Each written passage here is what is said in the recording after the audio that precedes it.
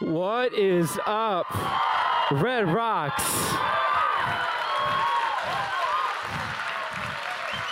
Oh, you make me feel like I'm at home already. What is going on? How many of you love your pastor? Man, I am so privileged to be here with you tonight. I'm so privileged. I just want to take a second just to honor your pastor. As she said, we had the privilege of meeting her about a year and a half ago, and it was literally answer from God in the life of my wife and mine. And we're just so grateful to know your pastors, to know your ministry. And I want you to know this, that they're not just a blessing to this house, but they're a blessing to the houses that are all around this country. That your ministry, it may happen here physically, but what you're doing and what God is doing in this place is literally echoing across this nation. And so I want you to do me a favor. If you would just turn your attention to Jesse real quick and to John, and on a count of three, I want you to just yell, thank you, with everything that you have, and just show your appreciation to your pastors. Now, you ready? 1, 2, 3. That was good right there. Well, man, it's so good to see you. My name is Steven, and I am from New Orleans, Louisiana. Have any of you ever been to New Orleans? You probably went to Mardi Gras. We're going to talk after this is over.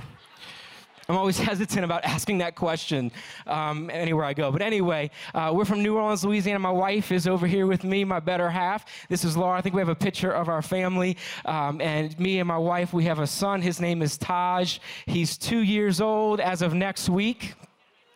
That's our little family, and we are just so grateful to be here with you tonight. But here, let me tell you this, man, ever since I found out that I was going to be here with you, I have not stopped praying for you, and I want to just take a second before we dive into the Word of God to go ahead and to pray together as a group tonight and you individually. But I want to tell you specifically what I've been praying for you about. The Bible tells us in Proverbs that how good is a timely word.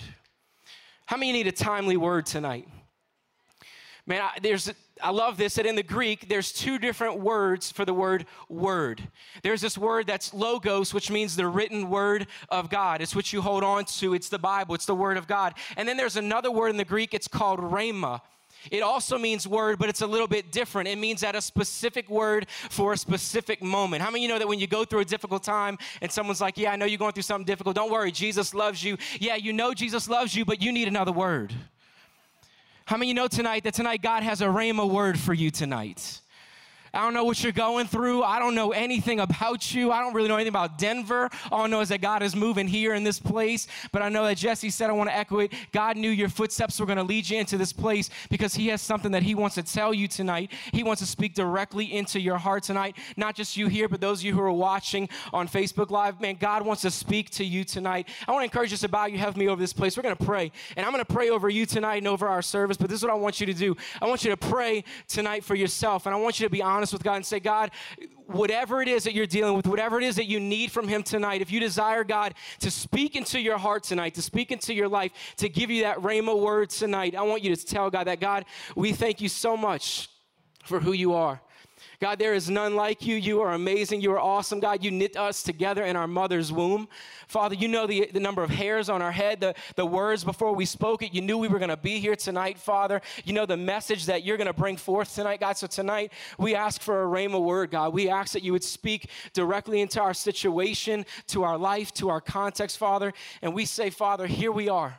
Speak to us tonight. In the name of Jesus, we pray. And everybody says, amen. Man, you're in the middle of a series right now called Before the Thunder. Are you enjoying the series? Is it awesome?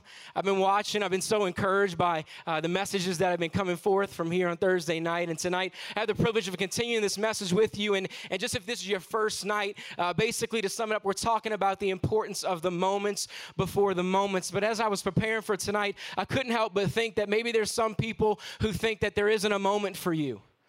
That there's no hope for you, that because of the family situation, because of the academic situation, financial, the mistakes that you've made, that, yeah, that's great, that God's got some big plans for some people. He's going to use some people, but maybe you're thinking, well, not me.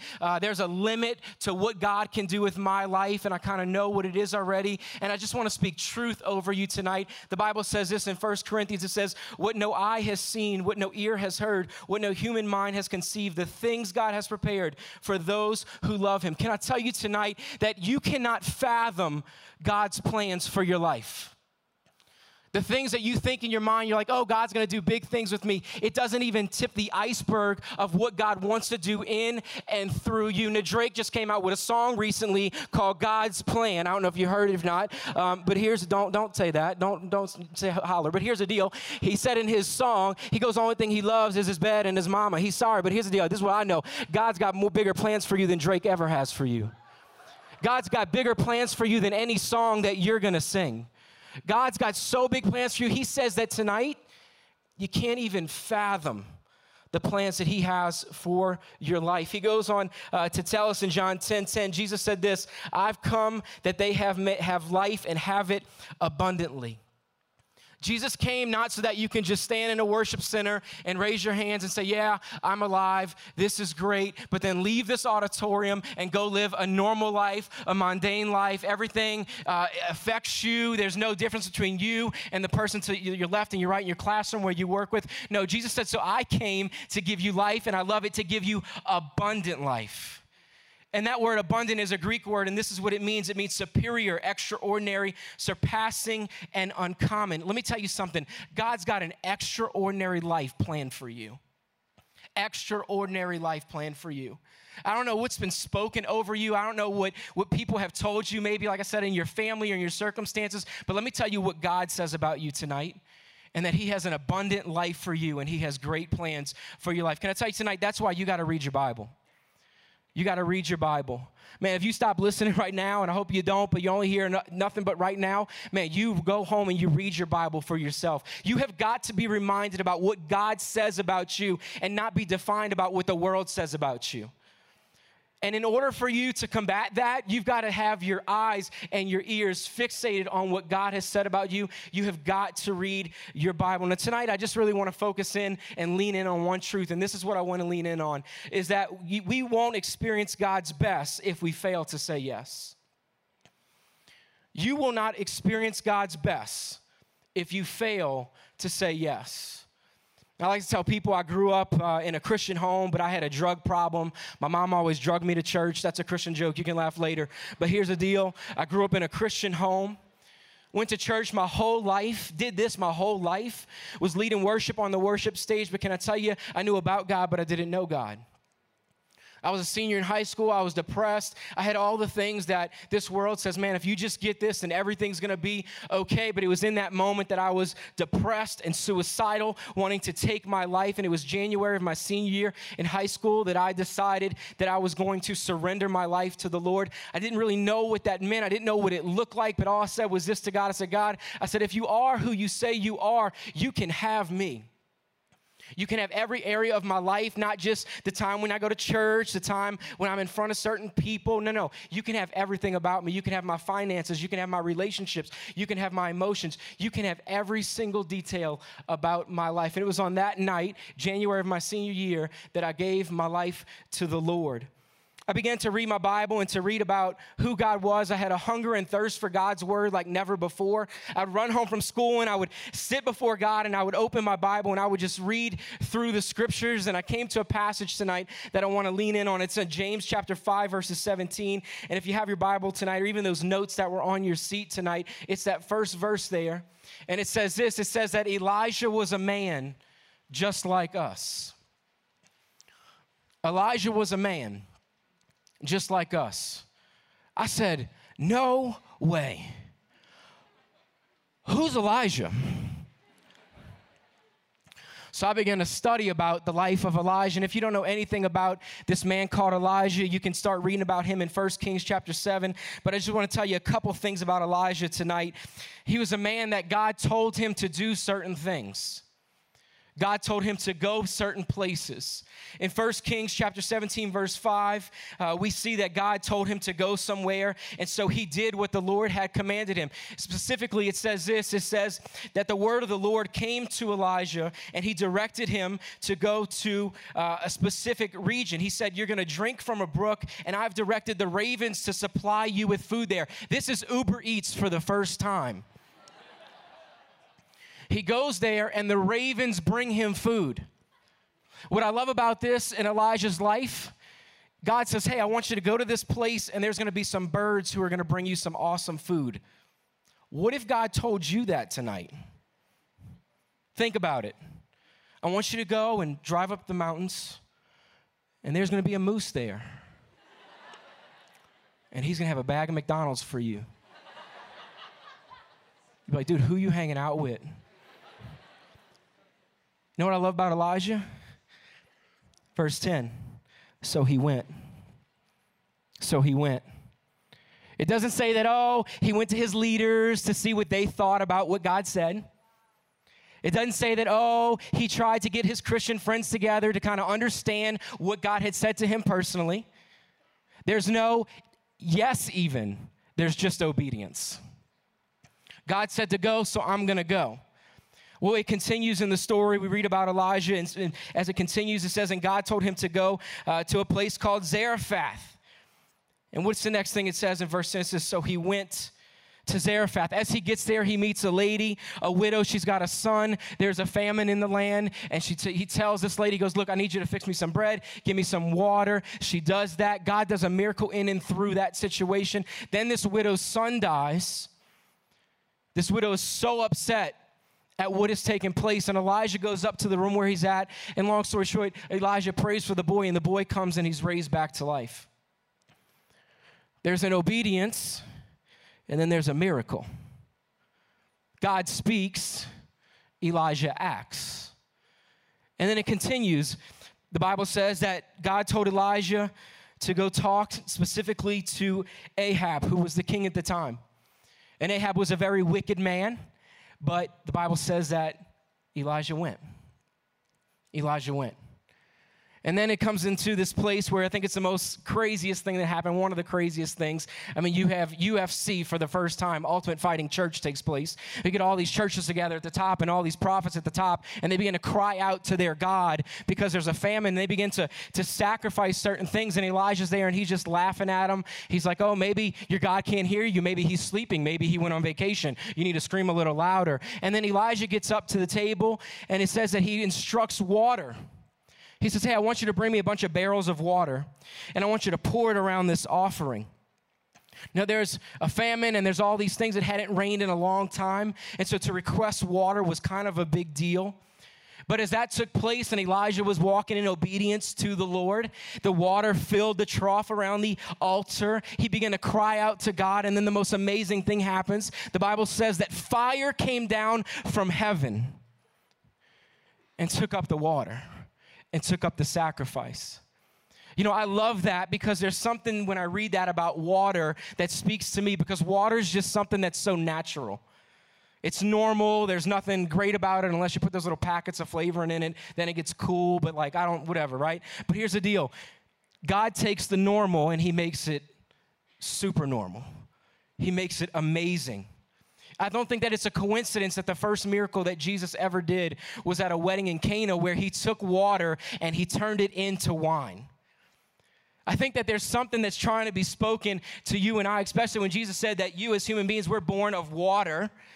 It's something that's normal, that everybody is normal, right? We're all in the same thing together. But when it's presented before God as a sacrifice, he does something incredible with that water that only he can do.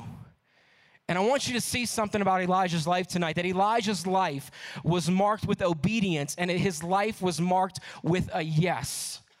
I remember sitting there when I'm in high school and I'm reading this, and it's talking about how this guy, Elijah, is a man just like me. And man, it took me forever to wrap my head around that. Because here's the deal. I mean, let's be honest. You grow up, you read the Bible, you read things in church, you hear messages about people, and like you're like, oh, they're awesome, they're spiritual, like they're up here. But here I am, 2018, and I'm down here. Oh, woe is me, I'm sinful, and I'm all these things. Well, in that one scripture, it leveled the plane for me. And I felt like God was saying, it could be for you, Stephen. It could be for you. But here's the ingredients for God to do amazing things in your life. You've got to say yes, and you've got to walk in obedience to him no matter what he says. Whether you like it or whether you don't like it. Whether it makes sense, whether it doesn't make sense. And here's the plot twist tonight, is that the small things are actually the big things. A lot of us are thinking that, oh, God, we have to do all these amazing things, but the reality is that he's more concerned about what you're doing behind closed doors than anything else. He's more concerned tonight, not what you're doing in this place, but what you're doing when you leave here and you go home tonight. He's worried if the things that you hear from his word and are spoken over you that are truth, if you're actually going to obey them and say yes to them, or are you just going to focus on the gatherings? Because if this is it for you, if all it is a one-night service, if all of it is a moment of your week and you do absolutely nothing out there, then you're going to be like me before I gave my life to Christ, super confused. And you probably will think, well, God's not real. And God's not who he says he is. Oh, no, he's real, and his eyes look to and fro across the earth for a man or woman whose heart is turned towards him. And he's looking for a man and a woman who will say yes when he speaks to them. Not when they take their time, dragging their feet, trying to get convinced that it is God or it's something else. No, when God speaks, you go. When God speaks, you go. I graduated from Tulane University in New Orleans with a double major in business administration and marketing. And my whole life, my dream was to go work on Wall Street, make a bunch of money. I want to do this all the time, right? I want to make a bunch of money. I wanted to buy houses and all these things. I invested 4.5 years of my life in college. No, not because I was dumb, but the reason why is because Katrina happened, so just calm down. And so, I invested all this time and energy into college. I got the degree, walked across the stage in the New Orleans Superdome with the Katrina class. Man, life was looking up. Life was looking awesome. I graduated in the middle of the recession, the financial recession, and no one was hiring. But I got a job offer. I said, God, you're faithful. I got a job offer at a Fortune 500 company. I went in for an interview, and they walked me to the office that was going to be mine. And it was awesome because there was windows all over, and if you looked at it, you could see the whole city of New Orleans. And it was crazy because the moment that I stepped into the office, the Holy Spirit spoke to me and said, this is not for you. Now, how confused and mad you got to be in that moment? Well, no, that is Satan, and you get behind me. Jesus gave me this job. Name it, claim it, it's mine. Come on, Jesus, right? I got in my car, and I just started weeping. And here's why. Because I knew it was God. I knew it was God. I knew it wasn't emotions. I knew it wasn't Satan. I knew it was God that had spoken that to me. And in my car, I'm just sitting there. I'm like, so then what? What do I do then? My sister married a missionary, and they became missionaries in Singapore.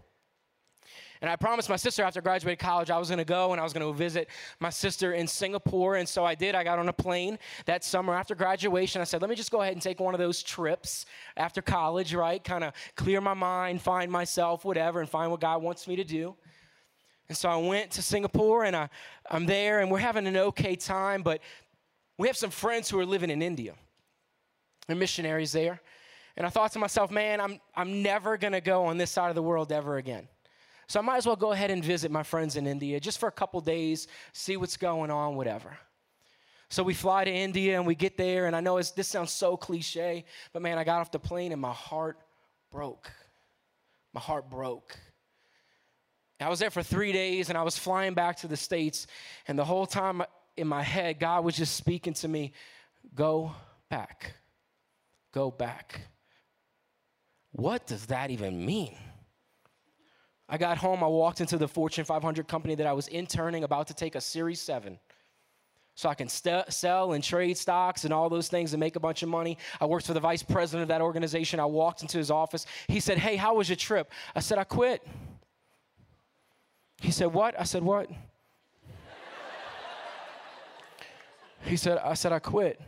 He said, what are you going to do? I said, I think I'm going to move to India. He goes, okay. And I walked out the office, walked back to my desk. As I'm walking, I'm like, what did you just do? What are you doing? But the whole time I knew God said go. God said go. Had no details. Don't know what it looks like, but God said go. So I went, spent the summer there. Spent 3 months living with some missionaries, had a great, amazing time, experienced the culture, was able to do some ministry. It was incredible. I came back home. I served in New Orleans. I have a ministry there that I was very committed to, and I still didn't have a job because I felt like God was saying, go back. But the missionaries weren't there anymore. But they had their house there and said, hey, look, I said, is it okay if I just go and like stay in your house? And they're like, yeah, go ahead, go over there. Went out to dinner with some family, and it was at that dinner, you know, they were about to leave the next day to go to India. Why? I have no idea. I have a degree from a great university. I have opportunities to make a lot of money, but God said to go, so I'm just like, God, I don't get this, but I'm still going to do what you want me to do. I'll go. At dinner with my family, and all the questions are, so when are you getting married? When are you getting a house? Anybody got asked that question before? When you growing up? That's great that you want to serve Jesus, but when are you going to grow up? When are you going to get a real job? When are you going to get a real life? When are you going to plant roots? Man, it's so hard. My family loves the Lord, honors the Lord. It was one of the hardest times of my life, because I felt like I was turning my back on my family. I was turning my back. You know, when God tells you to do something, that doesn't mean that everybody's going to want you to do it. In fact, Jesus said, if they're persecuted me, what are they going to do to you? And so if you ain't being persecuted, you may want to ask the question, who am I walking with?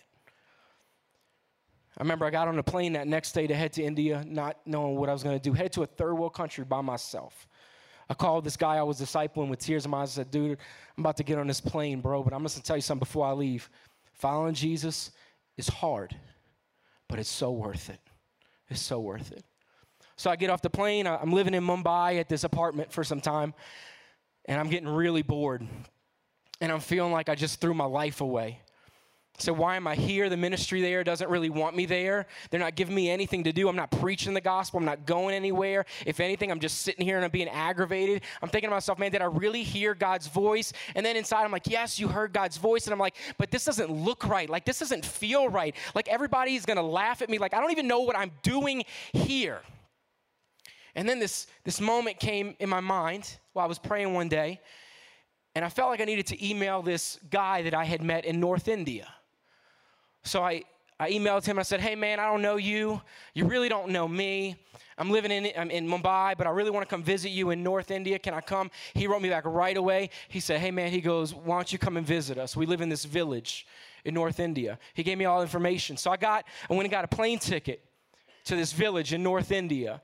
And I get on this plane, and there's 2 stops before I get to this village. And so I get to the first stop in Calcutta, and I'm getting on the second plane, and the lady takes my ticket, and she throws it back at me, and she goes, you can't go. I said, I bought a ticket. I don't know how things work here, but I got a ticket. And she said, no, you can't go here. Go see the police. And I said, I didn't do nothing. Like, what? She said, officers, come over here. So they come and get me, and they bring me to this room in this airport. I'm thinking, I'm done. Like, I'm going to be beheaded. I'm going to be on YouTube. Like, ain't nobody know where I'm at. I don't even have a cell phone. I can't text nobody. Nobody knows what to look for. Is that his head? I don't know. Like, nobody knows. So I'm in this room at this airport in Calcutta by myself with this police officer, and he just begins grilling me. What are you doing? Why are you going there? What are you doing over there? Who are you going to visit? And here's the deal. Like, I don't really know any of these answers. And what you don't want to say is, well, because God told me to go in a nation that does not want God there, right? Like, well, sir, I just want to respect your religion, but my God told me he needed to be. Like, no, we're not doing that, okay? I'm like, dude, like, I'm going to visit some friends, I guess, whatever. He's like, well, I'm going to call this phone number, and if he doesn't answer, then I don't know what we're going to do with you. Calls the phone. My friend picks up on the first ring. He says, yeah, I expect him to be here. The police officer says, fine, we're going to let you go, but when you get there, you need some paperwork back. I was like, I ain't sending nothing back. I ain't ever see you again. Like, all right, thank you, Jesus. I get on a plane. I pat myself on the back. I said, I got a testimony. He was persecuted. What's up? That'll preach. I got off the plane in this village, and the army was waiting at the airport. And they escorted me from the plane to another office. And I was like, this is getting ridiculous. And I'm there, and the guy's like, what are you doing here? I'm like, I I'm here to see a friend. He goes, who's your friend? And I was like, I had the guy's name. He's like, where does he live? I was like, he lives here. Like, I don't know. He said, he goes, all right, well, we're going to have to take you to jail. I said, dog, I didn't do nothing. Like, I was quiet. I was like, okay. Like, I mean, what do you say in that situation? Like, no, I'm not ready. No. Like, what do you say? Right? So they escort me from the airport and they bring me to their police station in their jail. I'm sitting in this office. And there's this guy who I've only met once. I don't know nothing about this dude, man. He's either, I don't know if he's a Christian, I don't know if he's a Hindu, I don't know if he's a Buddhist. I don't know what he is, but I'm there to visit him because I feel like God told me to go, which that doesn't, whatever. I don't know what's going on right now. And he's sitting next to me, and they're talking in their language. I don't understand anything. But before I got to India, I was on the plane, and I had only read one passage of scripture. It was Mark chapter 4. And it talks about how Jesus was on a boat. He was sleeping on a cushion, and the wind and the waves came, and he got up, and he calmed them, and the disciples were freaking out. And that was it. That's the only thing I had read. And I'm sitting there, and the police officer walks out, and I'm sitting with this guy I don't even know. And I'm like, God, I'm going home. I'm going to go home. That's all they want. They don't want me here, so I can just go home. I said, I hate to ask you this, but confirm that I'm supposed to be here right now. And this guy puts his hand on my leg, and he goes, hey, man, he goes, you want to hear a story? In my head, I'm like, no. We're in jail, dog. Like, no. He said, I feel like God wanted me to tell you something. He said, one day Jesus got in a boat, and he was sleeping on a cushion. I was like, no way. I said, bro, I just sat there in my eyes looking at the ground like, for real, God? I mean, how do you be like, oh, that was coincidence? Like, how do you do that? Like, how do you do that? He said, man, he goes, look, I don't know you. I don't know why you're here, but I know that God has a big plan for you. And God wanted me to tell you, keep going. Because Satan always wants to bring you back where you came from.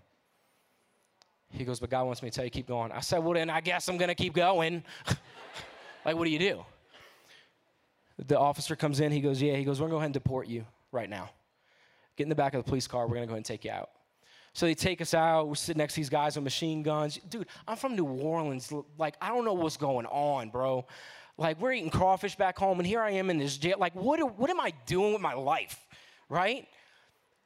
They deport me to this other city. We get to this hotel. They're like in the middle of this festival where they're like pulling chicken heads off and there's blood in the street. Like, it's nuts. It's nuts. And I'm thinking, God, what are you doing? What am I doing here? A miracle happens. I don't have time to go into detail, but paperwork's filed from crazy situation. I'm allowed to go to this village that I was supposed to go see. So I get to the village where I'm supposed to go with this family I don't even know anything about. I'm freaking out, man. I've just been through like this traumatic experience, right? And I'm like, I don't even know what I'm doing here, but I'm here because God told me to be here. I didn't tell them that because I don't know who these people are, but I'm here in this house. They give me this food that they eat, this village food, and I'm like, oh, this is awesome. So I take this thing that's in it and I bite it, and I'm like, this feels weird, and it's a chicken head, a literal chicken head. I'm like, I am not at home. And so my friend goes, hey, bro, this guy, he goes, hey, we're going to go to church on Sunday. You want to come? I said, yeah, it'd be great. Let's go to church. He goes, there's this youth service. I don't know if you want to say something. I said, I'd love to say something. I was a youth pastor at the time. I didn't tell him that. I shared my testimony at this event at their little church in this village. We're walking back to the house. He goes, are you a Christian? I was like, what? He goes, are you a missionary? And I was like, well, I mean, aren't we all missionaries according to the word of God? Like, you know. He said, I said, yeah, bro. I said, yeah, I am. He goes, oh, we're going to have a lot of fun. I was like, why? He goes, because I'm a Christian and I'm a missionary. I said, what? He said, yeah. The next couple of days, we're going through villages, preaching the gospel. Get back to the house one day, and there's these girls waiting there. And they say, hey, man, they're talking to my friend in their language. They go, he's translating. He goes, hey, they want to tell you that they went to the service the other night, and they gave their life to the Lord. And they have some friends at their college, and they want you to go talk to them too. You want to go? I said, yeah, dude, yeah, let's go. He said, all right, cool, they're going to be here tomorrow. They pick us up in this car, we're driving, we're like high-fiving. This is awesome, praise God. They pull into the police station where I was deported. I'm like, for real? Like, can't catch a break. I looked at my friend Dave and I was like, bro, he's like, don't worry. Don't worry, just be okay, just be cool. They get out the car, they lead me down this hallway into this room where all these kids, the police officers' children who deported me in India, all of them, are in a room. They give me the mic and they let me preach the gospel. These kids get saved. My friend is there in the front row. My friend is there in the front row, and he's like, oh, I'm so jealous. And I was like, why? He goes, I've lived here my whole life, and this never happens for me. Went home, and I thought about my life. I thought about how hard it is to say yes and how easy it is to say no, especially when you don't know what's on the other side.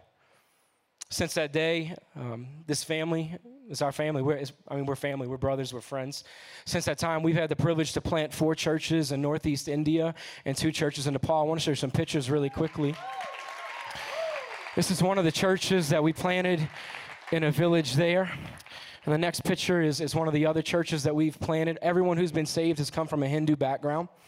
The guy who gave his life to the first convert of this ministry is now the pastor of these 4 churches in these villages. We just connected with churches in Nepal. This next picture is the church that's in Nepal that we are connected to, and we're building this network of churches in North India and all around Nepal. This family I live with just relocated their housing and their life to a different part of India so that we can minister to 5 countries around that radius. Man, are you kidding me tonight? Are you joking right now? I'm flying home from this trip, visiting, and I'm thinking, you've marked my life for the ministry. There's no way you walk away from that and don't serve God. I have a brother in our ministry. His name is Umberto. We had 6 kids when he started our college ministry in New Orleans, and he was a thug. He'd agree to that. He'd sleep when I preach, but whatever. I have a picture of him when we first met him. This is, as you can see, Pitbull in Miami. So, it's Umberto. Living for the world. He's coming to our ministry. Gives his life to the Lord, starts to be discipled. He comes up one day, he goes, he's on track to make tons of money being a barber. He says, man, I feel like God's telling me that he's got more for me than that. He goes, Stephen, what would you do? And here's the deal. I'm the missions pastor at our church and the young adults pastor. I don't know how you feel about missions, but that's my heart. That's God's heart, man. It's the seeking and saving the lost, not just here, but all around the world. So I said, you want my opinion? I was like, dude, we got like 4 mission trips. That's an option. He goes, well, which one should I go on? I said, if it was me, I'd go on all of them. He goes, done. I said, what? He goes, I'm going on all of them. South Africa, went to Peru. At the end of the year, I had the privilege of leading a trip to Costa Rica. He was on that trip with me. We go to Costa Rica, and it's Sunday morning, and he's been there. He doesn't know what he's doing with his life, what God's called him to do, and we got to pray for this service. He goes, hey, can we pray in the corner? I said, yeah. He starts weeping. I said, okay, Jesus, what you doing right now? We get back home. A couple weeks go by. He says, hey, I'm moving to Costa Rica. I'm abandoning this dream, this thing with this business that I have, and God told me to go, so I'm going to go. The church was only 20 people, only 30 people. He's 26 years old, never went to college, never went to seminary, doesn't have the quote-unquote know-how or how to evangelize or how to do all these things. But the pastor at the church that he went to stay with, the pastor had some health issues and had to leave after he got there. As of last week, he is the pastor of our Celebration Church in Costa Rica. I have a picture I want to show you of that ministry that's over there. 20 people. And now the room's so packed, if you can't see the other side of the room, it's out the door. There's no place to sit. Let me tell you something. God doesn't call those who are equipped. He equips the called. God doesn't look for the able. He looks for the available. He looks for the man, for the woman whose heart is saying, yes, God, I don't understand what you're telling me to do. I don't know when the moment is. I don't know when the thunder is. But you know what? I'm not going to concern myself when that moment is, because this moment is just as important as that.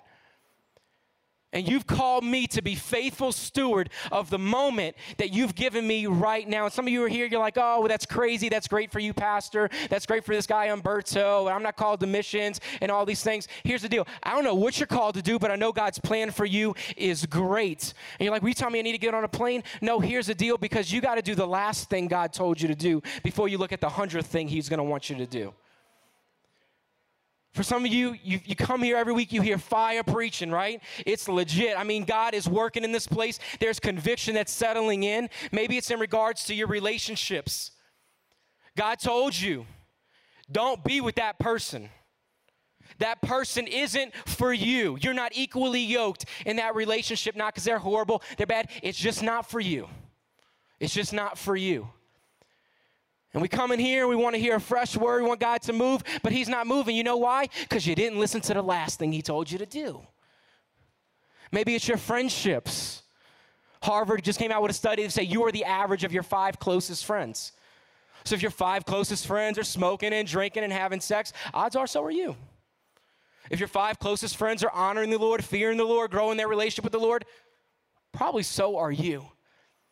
God's probably called you to get out of and remove and distance yourself from the friendships like I had to do when I gave my life to the Lord, but you haven't done that, so God isn't speaking the way he used to speak to you. Why? Because you've got to be faithful in the moment that God speaks to you. At the beginning of this message, I shared a verse with you. It's out of John chapter 10. I said, Jesus said this, I've come that they may have life abundantly, but I left out the first part of that verse. It says, the thief comes only to steal, to kill, and to destroy. Can I tell you tonight that you have an enemy who wants to destroy your life?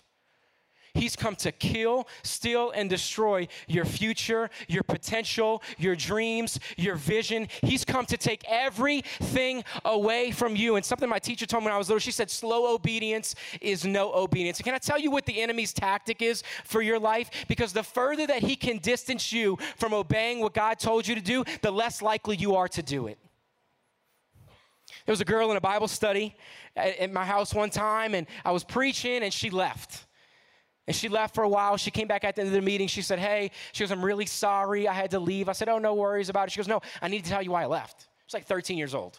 I was like, what's up? She goes, well, as we were worshiping, God told me I needed to get rid of the ungodly music in my car. I said, okay. This is back in days I had CDs.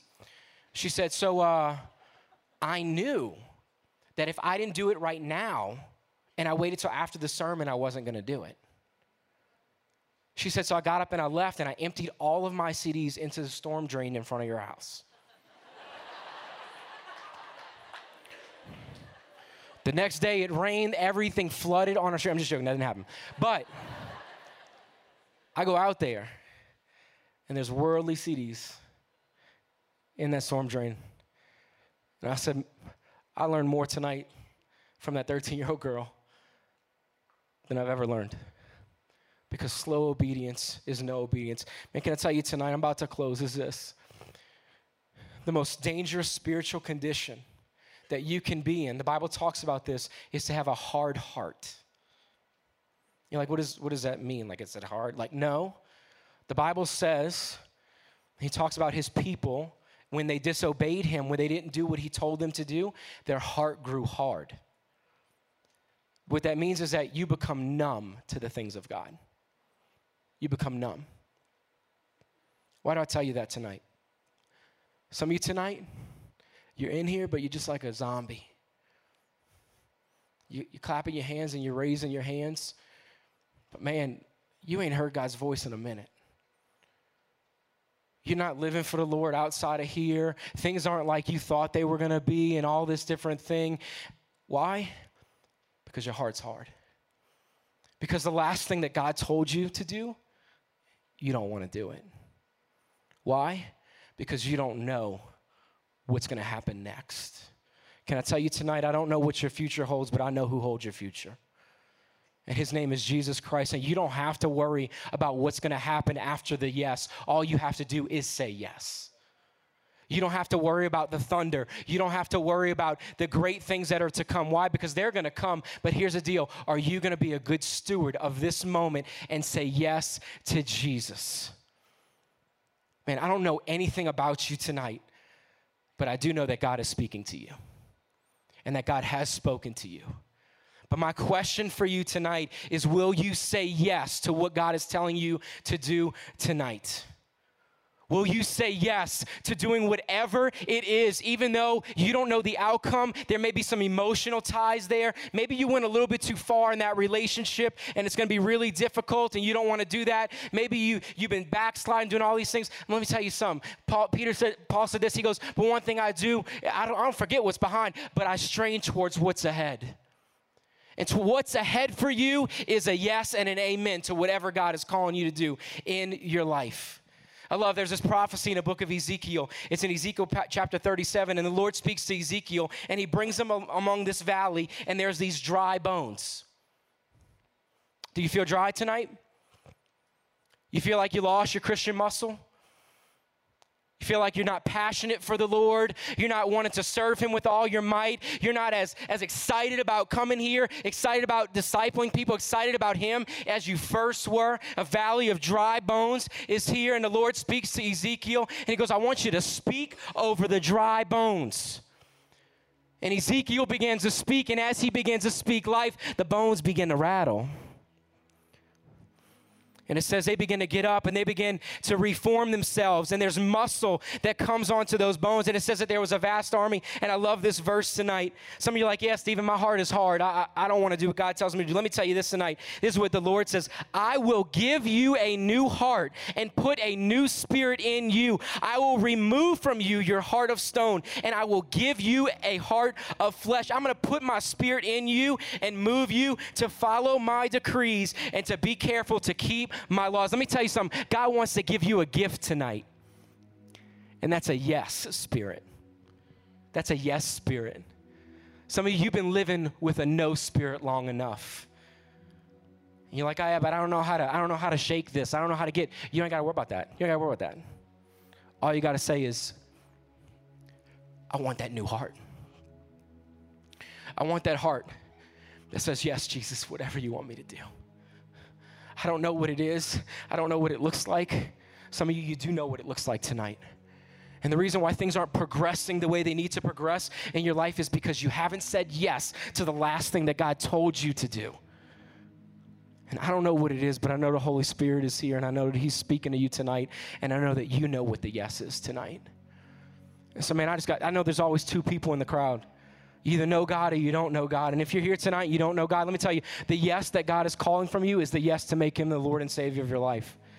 The Bible says in Revelation that Jesus stands at the door and he knocks on the door of your heart. Anyone who opens it, he will come in and have fellowship with you. Mom and dad can't open your heart, brother and sister, girlfriend or boyfriend. No. This is between you and God and your relationship with God. And the yes that God is calling from you tonight is the yes to serve him and to make him the Lord and Savior of your life. I want you to bow your heads with me and close your eyes all over this place with respect for the people that are around you. Don't look around, but let me ask you a question tonight. For any of you who are here tonight, if you've never said yes to Jesus, but you know he's calling you by name tonight, and you want to say yes tonight for the first time, man, just slip your hand in the air. Nobody looking around. No one looking around. As respect. Thank you. I see you. I see you. I see you. I see you. Thank you. Thank you. Thank you. Thank you. Thank you. All over this place. I see you. Hands raised. Keep your hands up. Keep your hands up all over this place as a symbol that you hear the Lord speaking to you tonight. You can go ahead and put your hands down right now. I'm just going to ask you right now, I'm going to say a prayer with you. I want you to repeat this prayer after me tonight. You can say, God, I hear you calling me by name tonight. I hear you. And I know my sin has separated me from you. But tonight, I'm admitting that I'm a sinner.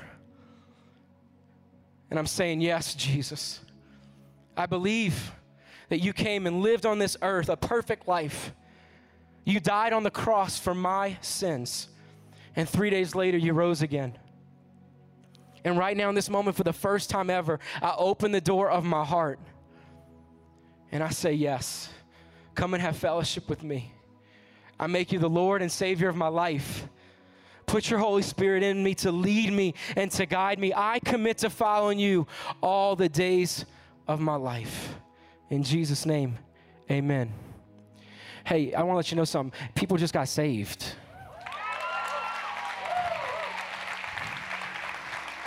Can I tell you, heaven got more crowded just now.